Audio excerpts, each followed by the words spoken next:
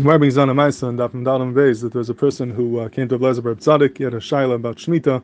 He had these vineyards and the olive trees, and he wasn't mafkir his trees. Instead, he used it as payment for those who worked in the vineyard, and he wanted to know if what he's doing is correct or not. Ablezer Bar Tzadik told him it's not correct, and he asked him, what should I do? So he told him, do the following. Afker zeisaya l'chashukaya b'mafkir zeisim for the chashuchim metain pritaya l'kashkushi kramim, and give money for the work in the kramim.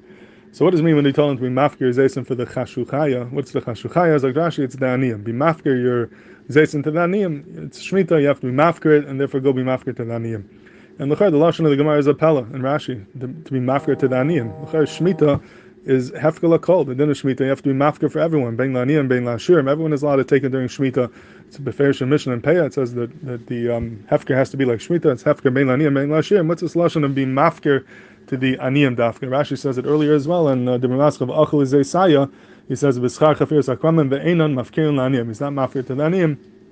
Shaila is, why is he only mentioning aniyim? Shmita is hefker lakol, bein la'aniyim, bein la'ashirim.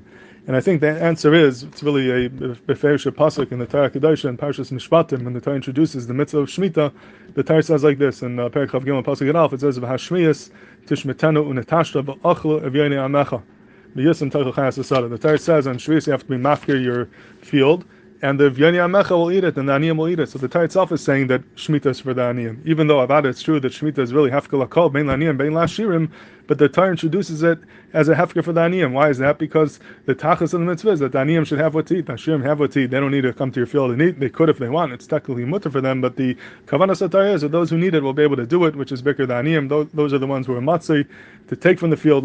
Those are the ones who are going to do it. So it's true that midina and halacha, the hefker is lakol, but the tachlis of the hefker is for the Aniyim to be able to have what to be Saimichan. That's the pshat in the lashon of the Gemara Chashuchaya, and that's the lashon of Rashi La'aniyim.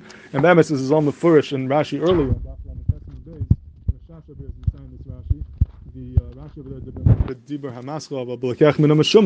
Rashi says like this: Shesadazu ha'isem mishumeres begader upesach no, and it's nechshad le'inyan shenu mafker la'aniyim. He was nechshad. He's not mafker la'aniyim. Dechsev v'achle v'yeni amecha. So Rashi says that by not being mafkirit, by being meshumer, he's chashan and not being mafkir la'aniyim. As the pasuk says, v'achlev yoni amecha. So Rashi himself says over here that the hefker has to be la'aniyim, and he sort of explains where does that come from this pasuk of v'achlev yoni amecha. So it's true that hefker avada is bein la'aniyim and la'ashirim, but the lashon is used la'aniyim because that is the tachlis of the hefker that aniyim should have what to eat.